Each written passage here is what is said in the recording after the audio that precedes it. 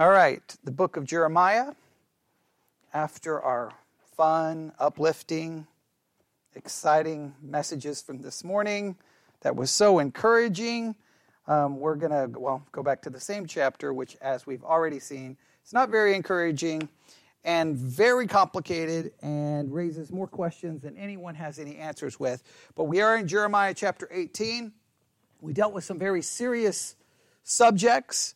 We dealt with, I'm going to read the first paragraph in the study guide again. Then I'm going to read a paragraph in one of the commentaries. And then we'll start working on reading what we covered this morning, just barely, just trying to put it back into context and kind of look at the major themes that we looked at and just see how far we can get. I don't know. We'll just see. But remember, the study guide started with this wonderful paragraph, all right? Most of us have been in situations where we have witnessed poor leadership and thought things would be better if we were in control. We would have to admit, however, that in situations where we were in control, things didn't always turn out the way we hoped. The fact is, we're never in complete control of everything in our lives. The only one who is in complete control of everything is God. And he is working out all things according to his good pleasure, which includes shaping people for his purpose. Now, they mean this to be uplifting and to be encouraging. And everybody should read this and go, oh, then that's so great. I'm going to leave church saying God is in control of everything, and that's great. But if you would take 5 seconds and say God is in control of everything, and then the next time something horrible happens, you then kind of want to say, well, wait a minute. Maybe God is not in control of that. The fact that thousands of people starve to death every day in the world. Well, maybe God is not in control of that. Or you have to say, the reason these bad things happen to these people is because they're bad and they deserve it, which is what some Christians will try to answer. So once you start reading that, you know it's very complicated. If you put it in the context of Jeremiah, which is where this is supposed to be, it even becomes more problematic because you know that the people that Jeremiah is preaching to, Judah, Israel, that over and over and over, we know that they're disobeying. And so if God is in charge of everything and he's shaping people, then the obvious question should be, just shape them to obey. And then all the problems would be over and nobody has to die and nobody's body has to be strong. Bodies don't have to be strung across the fields of Judah. None of that has to happen, right? But we don't have any good answers. And they don't even try to provide any good answers because they think it's all encouraging news. But it raises all kinds of questions. So we looked at that and that took us to where? Romans 9, which then that is very that's not a trouble. There's nothing easy about Romans 9, right? Because we then find out, well, God is in charge, right? God is in control. And what does he do? He creates some people, or basically forms some people for honor, and some basically for salvation, and some for destruction. And look, I don't know what you do with that. I don't. And I know preachers and teachers have tried to walk around it, through it. Nobody has a good answer. And you can pretend that you do, but it's troubling. And again, it's very troubling, even if you just remove it from the theoretical. Or if you keep it in the theoretical, it's still troubling. If you take it from the theoretical and put it back in the context of Jeremiah, it's even more troubling because you're like, so these people basically were brought forth so that they could be destroyed, so that God's wrath could be seen. And therefore, those who are going to be saved, his grace will be magnified. It's such a difficult concept. So we went through Romans 9. We all know the difficulties with that. Then we turn to Jeremiah chapter 18. All right? Jeremiah chapter 18. And we started reading this. First, the word which came to Jeremiah from the Lord saying. Now we stopped right there, and I started at the beginning of the sermon to deal with this.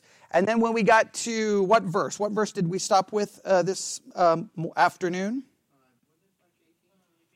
18. Yeah. Then said they, the people that Jeremiah's preached to, come, let us devise devices against Jeremiah, for the law shall not perish from the priest, nor counsel from the wise, nor the word from the prophet. Come, let us smite him with the tongue, and let us not give heed to any of his words. So I use this as an opportunity to have a very uncomfortable conversation, but one that has to be had over and over and over and over again, all right? The people versus Jeremiah. Now, we know Jeremiah is speaking what words? The words of God. So we would say Jeremiah is the true prophet. And there are others that we say are false prophets, and they're not speaking the word of God. However, the false prophets would say they're speaking the words of God. And the people would say they believe and know the word of God. And Jeremiah would say he knows the word of God. And you say, well, then who has the word of God? How do you know? How do you know? How do you know who's preaching the word of God? How do you know? Yeah, we have some. We have some that kept saying peace and that everything was going to be good. So we have some. But the question then rises, how do you know as an individual who's preaching the truth? Now, I just dealt with this in the last episode of Long Gospel because they dealt with this question because someone asked them, hey, how do you know who's preaching the truth? Their answer was pathetic and garbage because they don't have an answer. They were just like, well, you turn to the Bible. Well, which false teacher doesn't turn to the Bible? Everyone turns to the Bible. So how do you know who's preaching the truth? And does anybody have a good answer? Now, if we really boil it down, how do we know who's preaching the truth in reality? Not in theory, but in reality. How do we know who's preaching the truth in reality?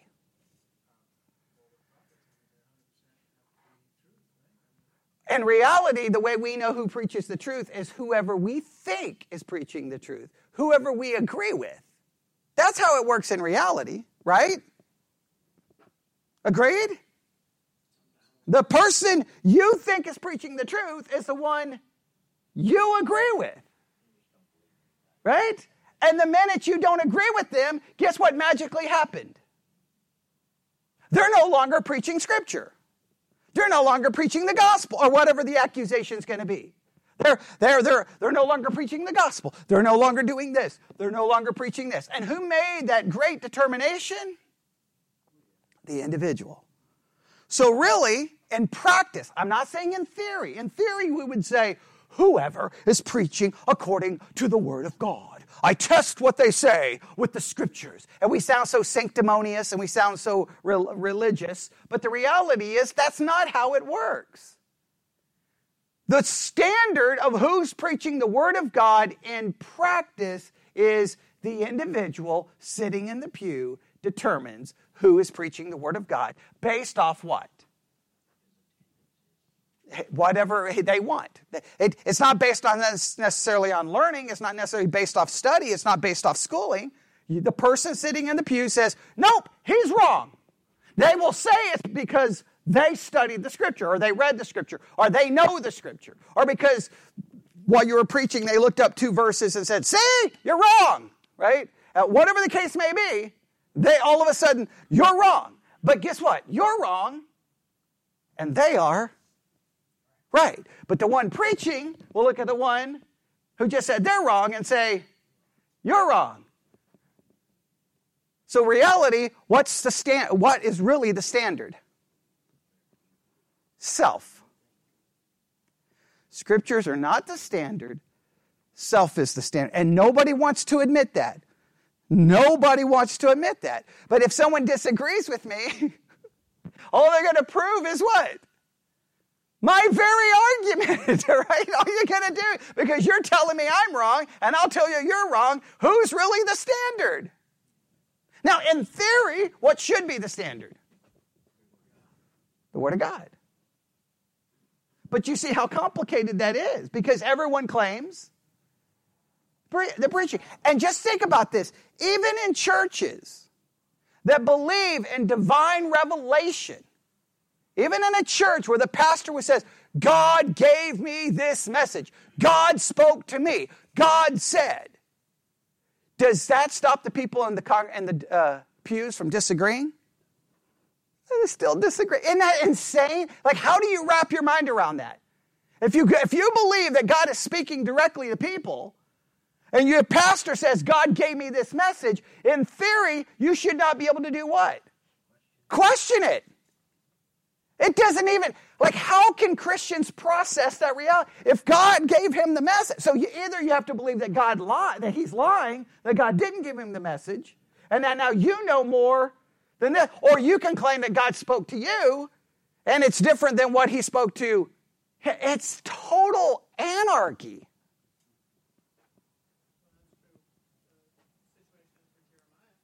Oh, same thing with Jeremiah.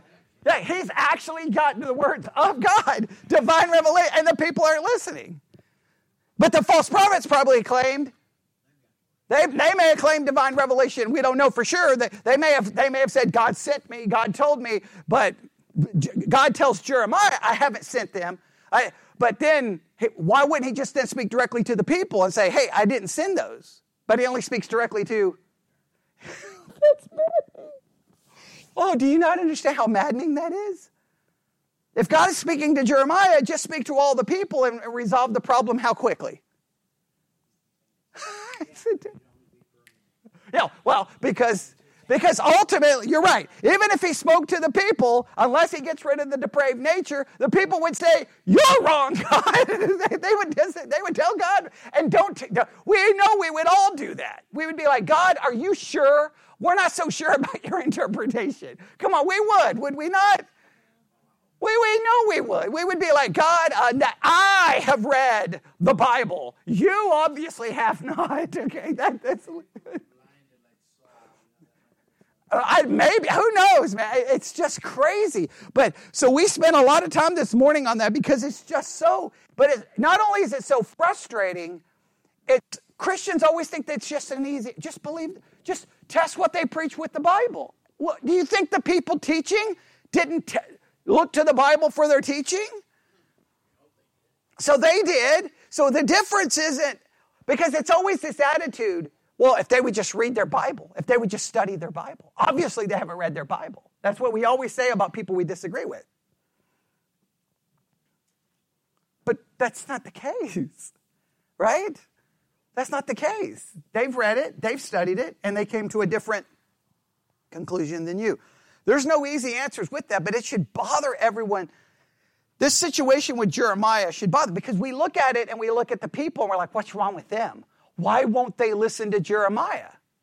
But then any pastor could say, well, then why won't you listen to me?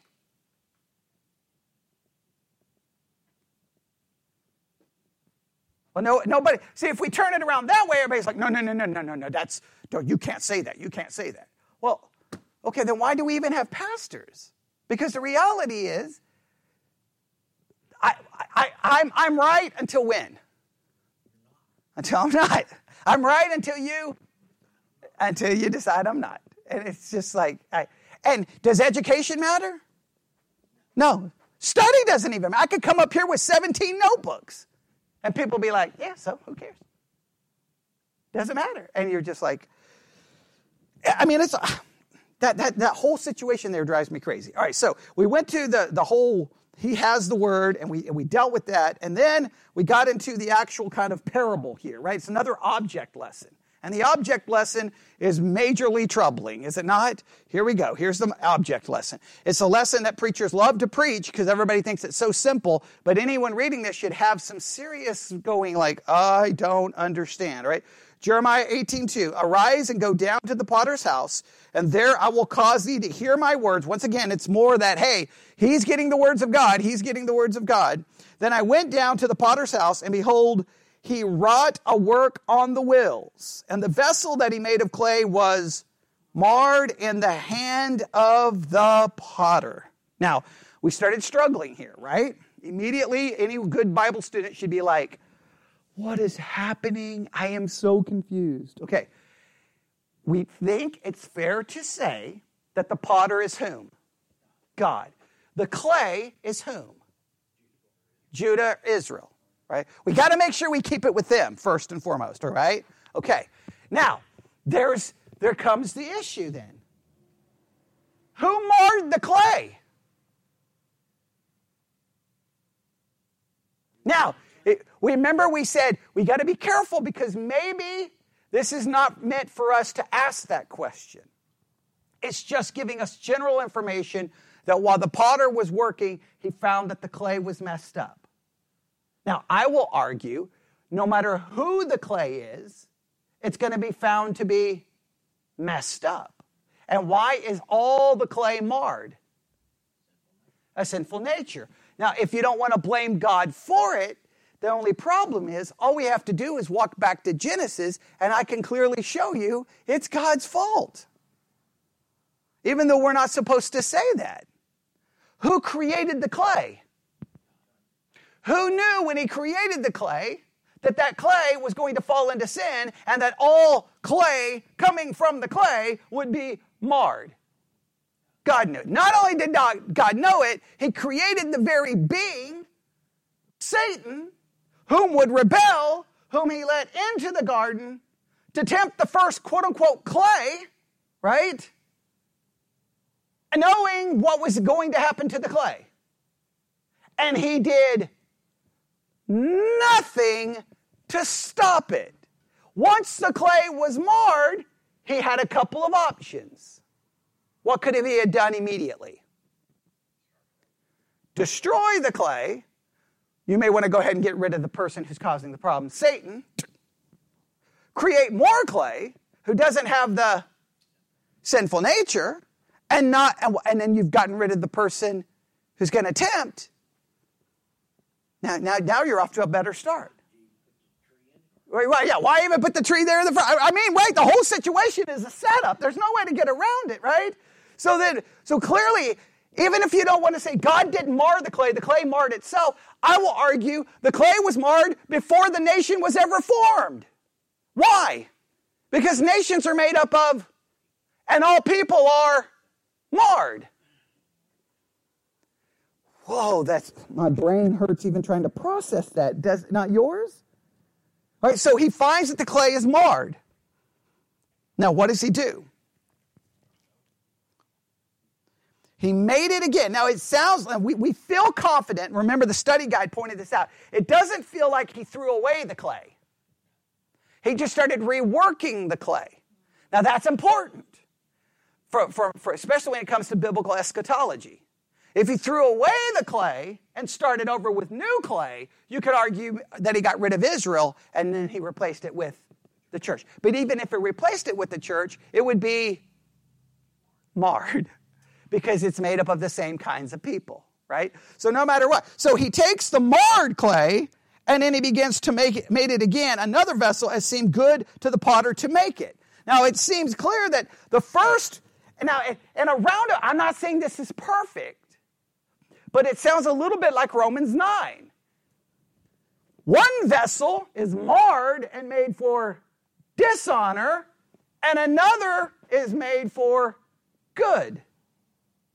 There's a whole history of Israel that's marred and going to be destroyed, but there's going to be an Israel that will be saved. Now, if we leave it, again, I still like to leave it all to Israel as much as possible. We know Romans 9 did not completely let us go with that hypothesis, but we tried. Right? But continue. What else happens? Then the word of the Lord came to me, saying, O house of Israel, cannot I do with you as this potter, saith the Lord? Behold, as the clay is in the potter's hand, so are ye in my hand, O house of Israel. Now, once again, any good Bible student should stop and start having meltdown, right? Well, wait a minute. If he can do anything he wants to the clay, and you're in his hands, then why did it get marred in the first place? And why wouldn't you just remove whatever is marring them to start with? And what's the only way to fix the clay from marring itself, even if you put the blame on the clay? You got to get rid of the sinful nature. Does he eradicate the sinful nature? No. Next verse. At what instance I shall speak concerning a nation and concerning a kingdom to pluck up and to pull down and to destroy. If that nation against whom I have pronounced turn from their evil, I will repent of the evil that I thought to do unto them. Now this becomes maddening because once again the solution seems to be on them. You do the right thing and then everything will be good. In fact, this commentary I have here, look exactly how they describe it. And it's so maddening, all right? Now, they forget Israel, of course. They start off with individual believers are God's vessels. But the reference, they do correct themselves. But the reference here is to the nation of Israel. That's good. A chosen vessel to bring God's blessing to the world. Romans 9 tells what God put into the vessel. Many times in her history, when the nation would not yield to God, he made her again. She was marred, but still in his hands. She was marred, but had potential. I don't know about that. Okay, but all right. She was marred, and he made her again. Now listen, are you ready for this? Here we go. Listen to this last sentence. He will do the same for anyone who yields to his will. If I read that commentary, you just throw the thing in the trash and burn it. Is that of any hope to anybody? Hey, you're this marred vessel, but hey, God will remake you. He will make you new if you yield to him.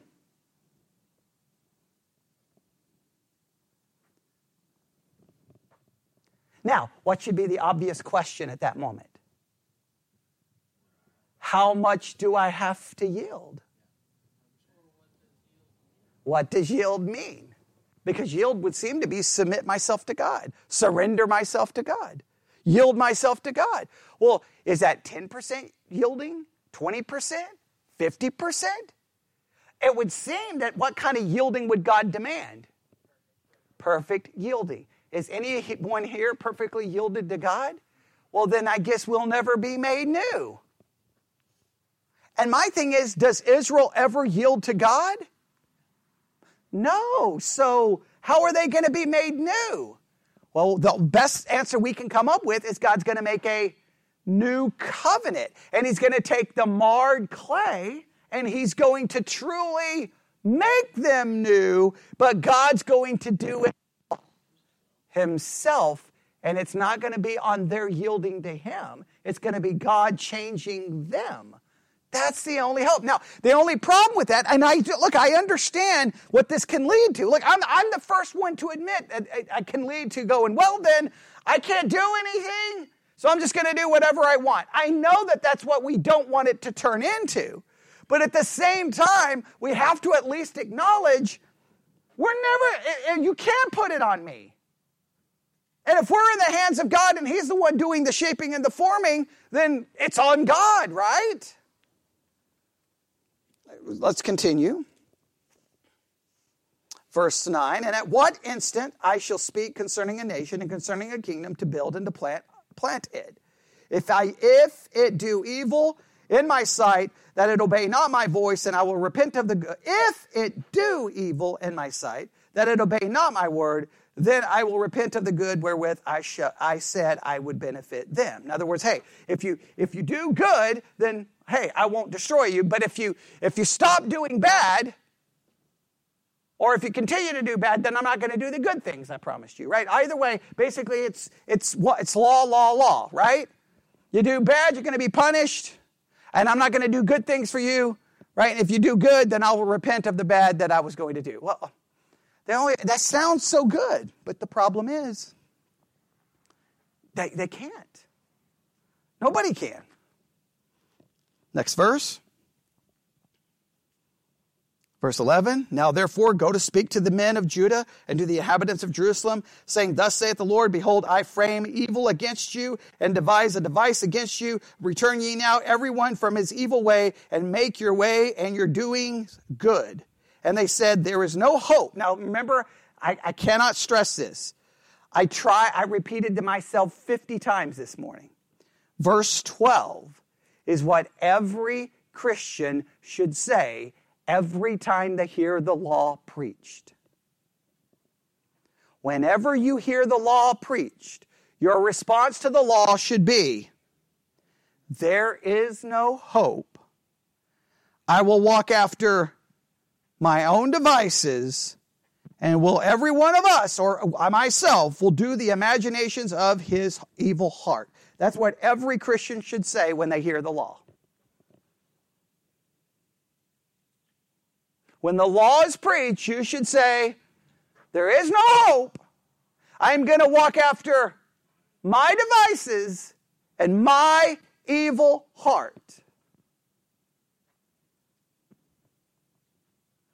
Now, you tell any Christian friend you have that, and they will tell you that is wrong and that is not true, that because you can do it, because Christ has given you the power to do it. And then they will turn around and say,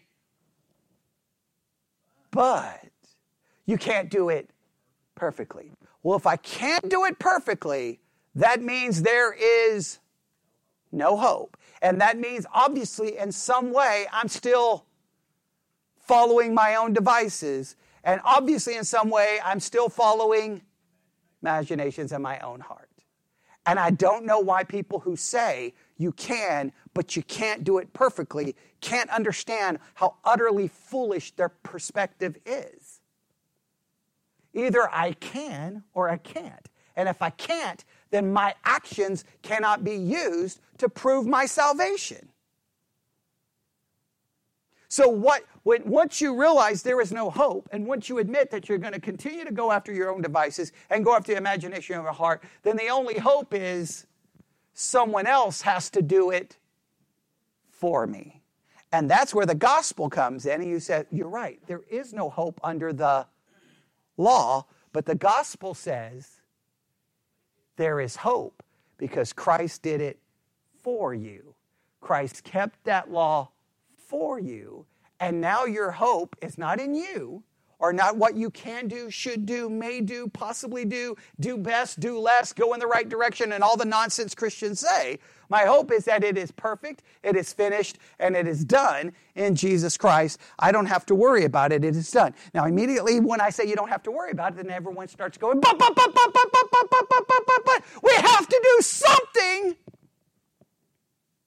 Well, go ahead and do something. I just know your doing of something is still not going to be good enough. And if you think that that proves something, here, put it this way. What would you rather have to prove your salvation? What you do or what Christ did? Anybody thinks that they want to look to themselves to prove their salvation is an egotistical, narcissistic, insane person. Or they're a liar. I'm like, you go ahead. You go prove your salvation. Go prove it. Well, where's your proof? The finished work of Jesus Christ. Every command in Scripture, he obeyed. He loved the Father with all his heart, mind, body, and soul. He loved his neighbor as himself. He was holy as God is holy. He was tempted in all points, yet without sin. Without holiness, no one sees God, and I say, amen, that is true. And where does my holiness come from? Christ. And how do I obtain it? Alone. Okay, come on. Remember, we're not Catholics. By faith, alone. Meaning, not by works. So if you say works prove salvation, I will say, you're absolutely right. You show me your salvation by your flawed, filthy rags, and I will show you my salvation by the perfect righteousness of Jesus Christ. There is no hope under the law. There is no hope. There is no hope. So anytime you hear the law preached, in a sermon or in Scripture. And how do you know when you're hearing law? It tells you to do this. It tells you to do this. It tells you to do this. I'm going to see if I can find it really quick. I think someone posted this on YouTube under our teaching on law and gospel. See if I can find it. Because I keep emphasizing this, and you may think, man, why?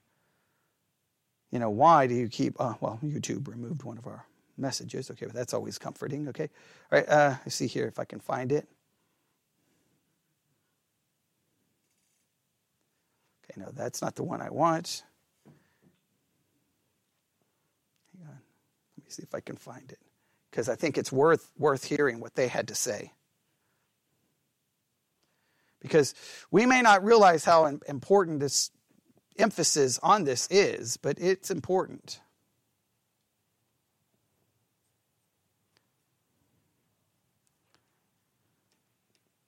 Okay, here we go. This was on August the 4th. This teaching, speaking of our series on law and gospel, is the most important teaching I have received since someone shared the gospel with me and I got saved. I went into this series thinking I understood the difference between law and gospel for decades, but this will be a nice refreshing of what I've already knew. Boy, was I wrong. I got saved. I went to a charismatic church that taught you could lose your salvation. Without realizing it, I was slowly going back into the condemnation of the law with no escape. They said no escape, but very similar to no hope, right? When I finally left, I went to a church that taught you that you cannot lose your salvation. I felt freed.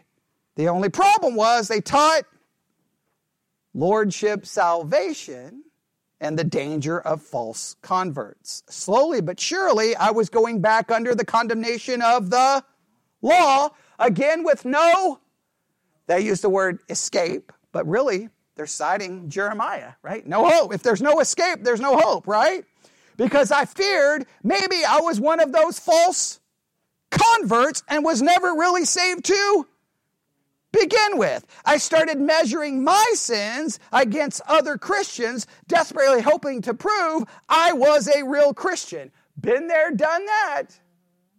Right? Because I could always measure myself against someone in specific areas, and I could always say, I am superior. I don't do that. Now, even if I didn't say it that way, I'd be like, well, I know I read my Bible more. I know I study more. I know more. I know I desire more. Right? So I understand how to do that. It wasn't just my sins I compared. I also compared my good deeds. I always shared the gospel with a lot with unbelievers. So I thought, that's a good sign. I'm not a false convert, right? I hope, ? So there was a little bit of, I hope, I mean, maybe. But then I'd turn around and have a wicked, sinful thought, and I would live in a perpetual fear of whether I was really ever truly saved. This teaching series of law and gospel turned a 50,000-watt light bulb on above my head.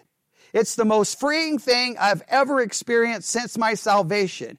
It has actually changed the way I read my Bible. I've never distinguished between law verses and gospel verses before. As a born-again Christian, I was still living in fear, trying to define the validity of my salvation by using the law and ignoring the gospel. Instead of living in condemnation under the law, now the law truly sends me to the rest of the cross. That's a basic foundational teaching that I somehow allowed to get corrupted. Thanks for teaching me that law and gospel stands side by side, never to be mixed. It opened my eyes to how vital both are. But when you try to mix them together, all you'll end up with is condemnation with no escape. Sounds just like Jeremiah. There is no hope. It also made me aware of just how many Christians, including myself, and Christian teachers are sadly mixing the two together. I'm going to point everyone that will listen to me to this series. It is vital to understanding the entire Bible. Thank you. And then it says, they give their name, a grateful Christian whose cup is running over with joy today. So that is awesome. That's awesome. But it's sad.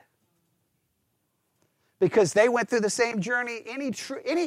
That you would think all Christians should go through that journey, but many Christians never go through that journey. You know why they never go on that journey? Because we convince ourselves that we can do it, or that we're doing it.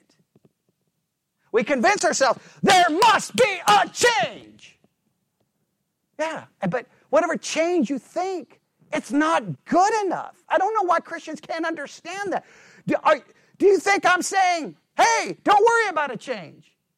I've never said that, right? Never said that.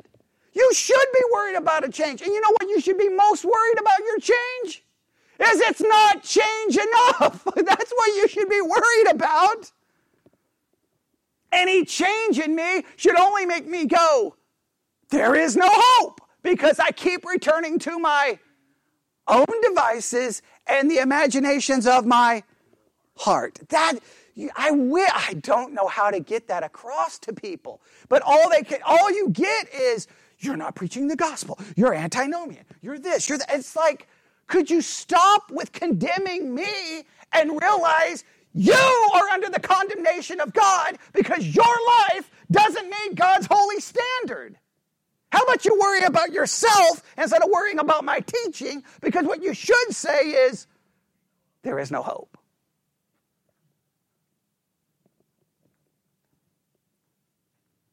It's kind of sad to think. I'm so happy that at least all of our work in Law and Gospel, I'm glad that someone realized, hey, this is actually a good thing you're doing. Like, it's good to hear that someone's like, man, because they got it. They got it. I wish we could all get it. Right? Well, again, Jeremiah 18:12. You should just, I would beg you, memorize that, write it down, put it in the front of your Bible, the back of your Bible, put it on your refrigerator, put it in anytime you listen to a sermon. Remember Jeremiah 18:12. And you know what you should say sometimes when you're listening to a sermon? There is no hope. After this sermon, I'm going to walk after my own devices, and I'm going to do the imagination of his evil heart. After every church service, you know what you should say when you leave? Unless you've heard that Christ died for your sins, unless you hear the gospel, you know what you should say?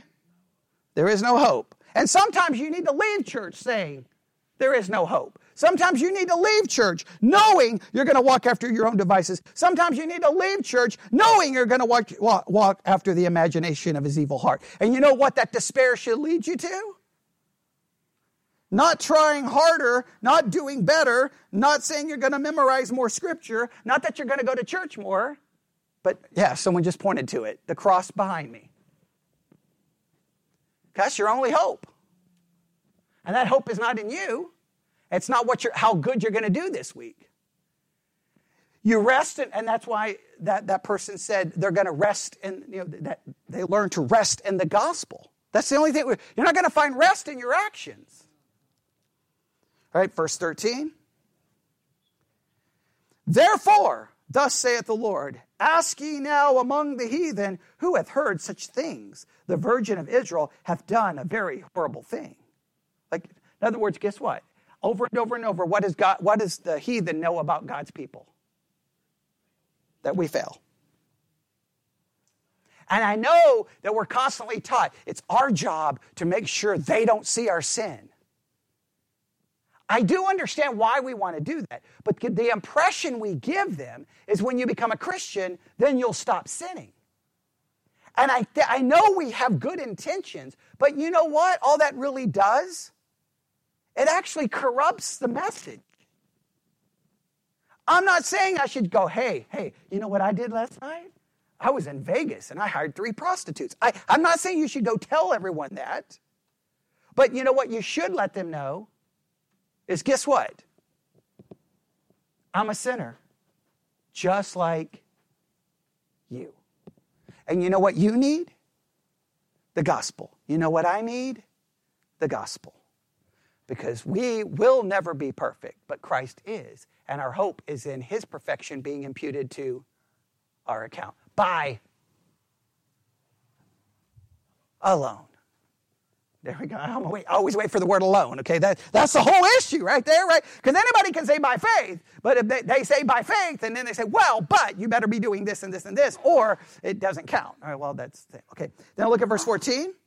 Will a man leave the snow of Lebanon, which cometh from the rock of the field? Or shall the cold flowing waters that come from another place be forsaken? And obvious answer is, why would you leave that wonderful stuff? Because you need water, right? That cold, refreshing water. Would you not want that cold, refreshing water? Yes, but we always forsake it. Because we go after our own devices and our own evil heart. Because my people hath forgotten me, they have burned incense to vanity, they have caused them to stumble in their ways from the ancient paths, to walk in paths in a way not cast up. To make their land desolate and a perpetual hissing, everyone that passeth thereby shall be astonished and wag his head. You know what that sounds like in verse 16? Sounds like the church of Corinth. Hey, there's things going on in your church that won't even be named by the people out there. And you say, well, how could it be that the people in the church are worse than the people outside the church? Because in the church or outside the church, we're all sinners and we violate God's law. What the sinners need to know is that we're sinners. That's what they need to know. And that we have to have the same thing they need. Verse 17, I will scatter them as with an east wind before the enemy. I will shew them the back and not the face in the day of their calamity. Meaning God's like, I'm going to turn my back on you and you're going to suffer. Then said they, come and look at how they respond to this message. And this is where we ended this morning. I know we just repeated a whole bunch, but that's okay. All right. We got 45 minutes. We're going to easily finish this chapter. Okay, here we go. Then said they, come, let us devise devices against Jeremiah. For the law shall not perish from the priest, nor counsel from the wise, nor the word from the prophet. Come, let us smite him with the tongue, and let us not give heed to any of his words. Once again, we can get into the whole discussion. They won't listen to him preach the word. And why will they not listen to him preach the word? They think that they are right. They think they got words of wisdom. They think they've got the priest. They think they've got the prophets. Why would Jeremiah be better than all of those people? Right? I mean, they could quote a proverb. In the multitude of counselors, there is safety. They could even be quoting a proverb here, going, hey, Jeremiah is how many? One. I've got all of these. Give heed to me, O Lord, and hearken to the voice of them that contend with me. Shall evil be recompensed for good? For they have digged a pit for my soul. Remember that I stood before thee to speak good for them and to turn away thy wrath from them. What is happening starting in verse 19? What's happening starting in verse 19? Jeremiah starts crying out to God. He's a little bothered, is he not? He's a little confused. Why would he be confused? Well, God, I'm doing everything you tell me, and I don't know if you realize this. My ministry is trash, okay?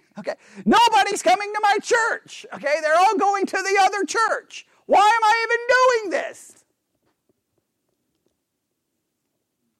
Verse 21, now how does he respond to the fact that everybody's going to a different church? Therefore, deliver up their children to the famine and pour out their blood by the force of the sword. Okay, I don't pray that when people leave the church, just so that I don't pray that when people leave the church. But Jeremiah is not too happy that everyone's listening to everyone else, right? And so again, look, not to make light of it because it's really serious, but at the same time, you can kind of understand his frustration, right?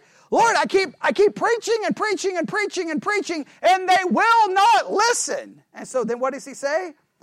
What's the word right there in verse 21? Therefore, deliver up their children to the famine and pour out their blood by the force of the sword. Let their wives be bereaved of their children and be widows. Let their men be put to death. Let their young men be slain by the sword in battle. I'm sorry, that's some frightening words for him to pray. You may even feel that he's wrong to say that.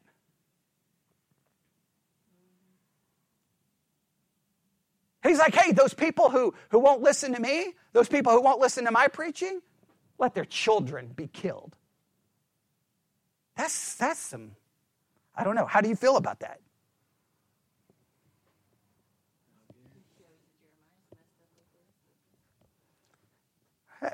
That's a good way. That's a good way of looking at it. You could argue this just shows that his heart is just as wicked as anybody else's. Others will say, no, this is righteous indignation. Oh, man, Ooh, that's scary because then a pastor could use that, right?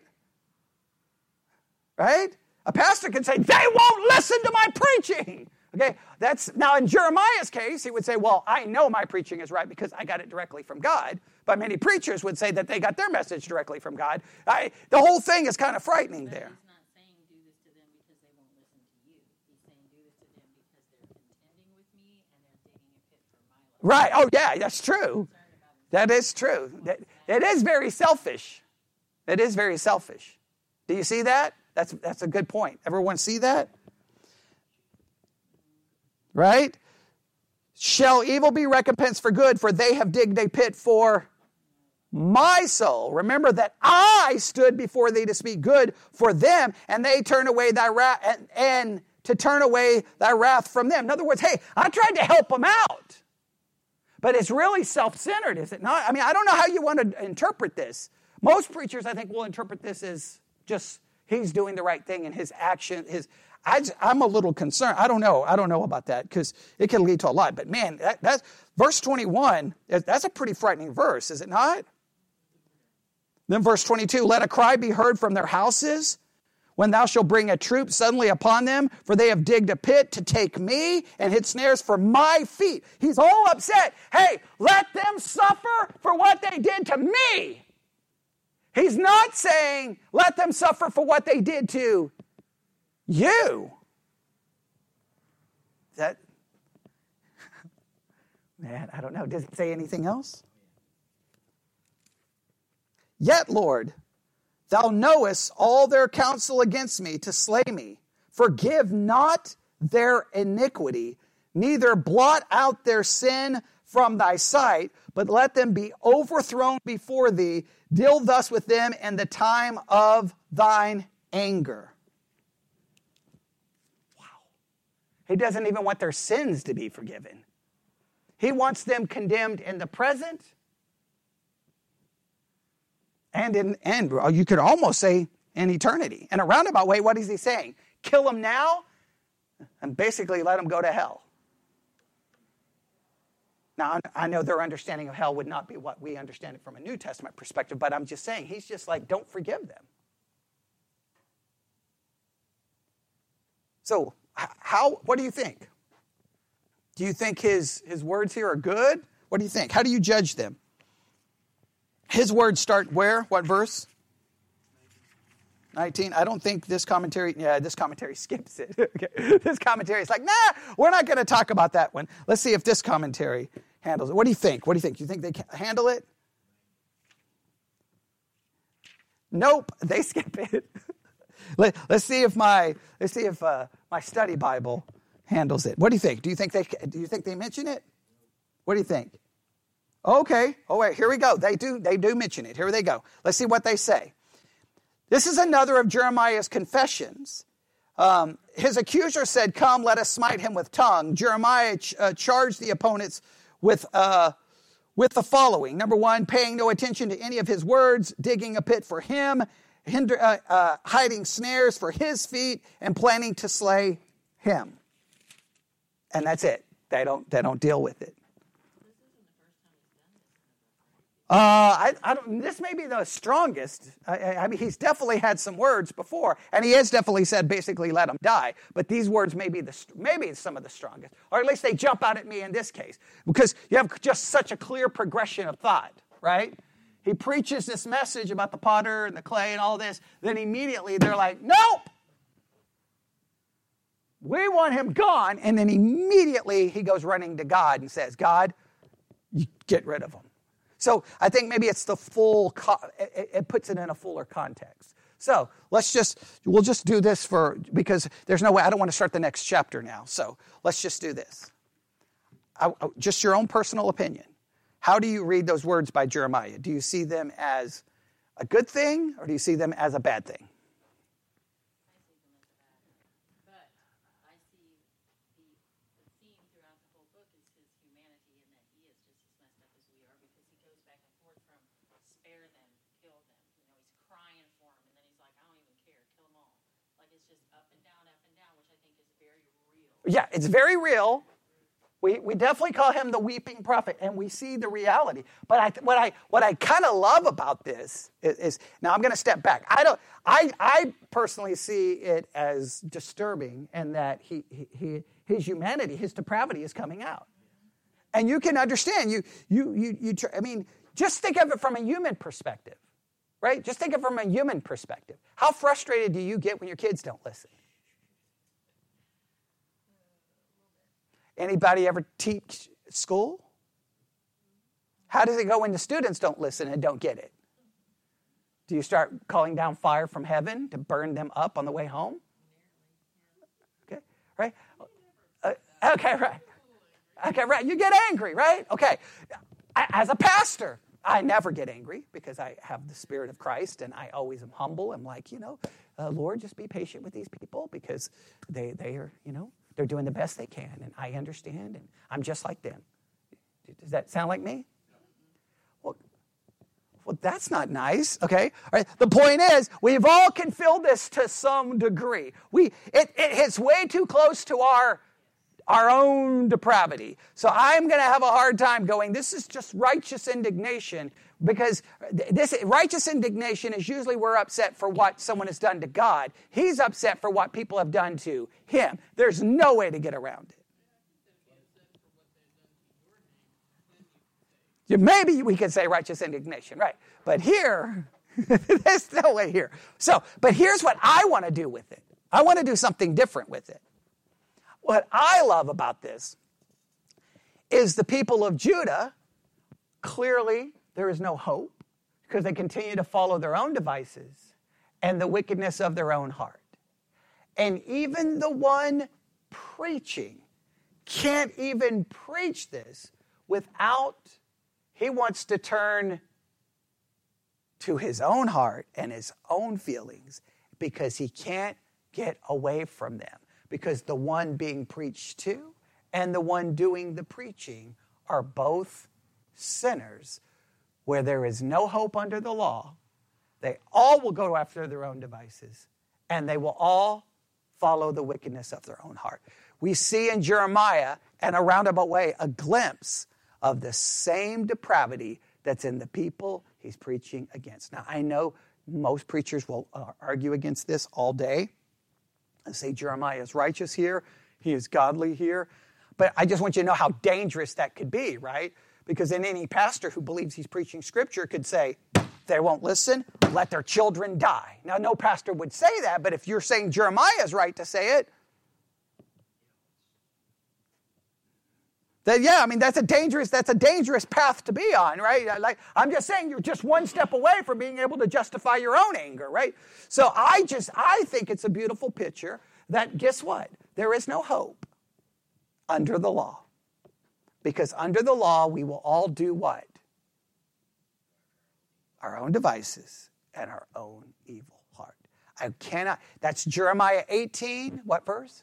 12. Please just write it down, memorize it, read it all week, because and every time you see the law, that's what you should just say. That's the case. And what's the only thing to combat you going after your own devices and you going after the evil of your own heart? Well, there's only a couple ways to fix it, right? Number one, God would have to eradicate the old nature, then that would go away. But clearly, God doesn't eradicate the old nature. So that is never going away until glorification. So in the meantime, what is my only hope? What Christ did and that righteousness. Now, should I go after the devices of my own heart? No. Should I go after the evil of my own heart? No. Should I fight against it? Yes. Should I feel guilty when I don't? Yes. But we at the same time, I hate to say this, because I know it leads some people just to become comfortable, right? Some people just kind of like, yeah, whatever, just say whatever, do whatever. They don't, maybe they just don't care. I understand the danger there. But at the same time, this is a hard thing to accept. But we have to at least accept this. And I know it's dangerous to say it, but if I don't say this, I feel like I'm not being fair. For every sin you fight against, and you gain victory over, say, supposedly 5 sins, In many cases, you only gain victory over the sin externally. You still may be sinning internally. And for the 5 that you supposedly have victory over, there's probably 50 more that you don't have victory over. So then we start trying to see, look at me, look at me, look at me, look at me. But it's like you don't really want God's law to look at you. Because no matter how good you think you are, no matter how much supposed victory you are experiencing, you're still not close to what God's law demands, which is perfection, personal, perfect, right? Thought, word, desire, feeling, internal, external, actual, exact. All of those words that's used and said the London Baptist and other thing. It's got to be perpetual. You're never going to be there. And I know that's like that from a human perspective, then your attitude is then what? Well then, what's the point? And I do understand that.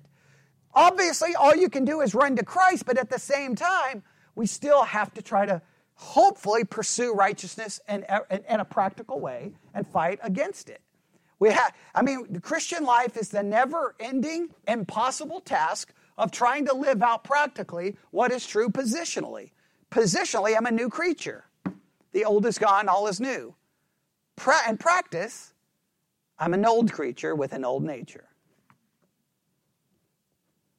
And so we try to live out in practice what is true positionally. But no matter how much we try, we're never going to get there. And I know that's a defeatist attitude. That's why MacArthur hates that defeatist attitude. Pelagius hated that defeatist attitude. He got mad at Augustine's prayer. Because Augustine was like, God, you got to grant me what you command. And Augustine was like, how dare, he doesn't have to grant you what he commands because you can do what he commands. Well, way to go, Pelagius, yeah. Because obviously, I don't know if he said it with that kind of anger, but the point is, you can't. You can't. All right. We finished Jeremiah 18. Jeremiah 19, he's going to have to buy a bottle. Okay? And then he's going to break it. Right? So the object lessons continue. We'll see if we can get to that Wednesday. All right, let's pray. Lord God, we come before you this evening. Lord, if there's anything we take away from tonight, is that, Lord, there is no hope under the law. We are guilty, and we will always be guilty. Our only hope is in what you have done through your Son, Jesus Christ, who kept it for us, who died for us, and by faith, his obedience is given to us, imputed to us. And Lord, all we can do is rest in that, be grateful for that, be thankful for that. And because of the gratitude of that, try to pursue you in any way that we can, no matter how frail that attempt may be. And we ask this in Jesus' name. And God's people said,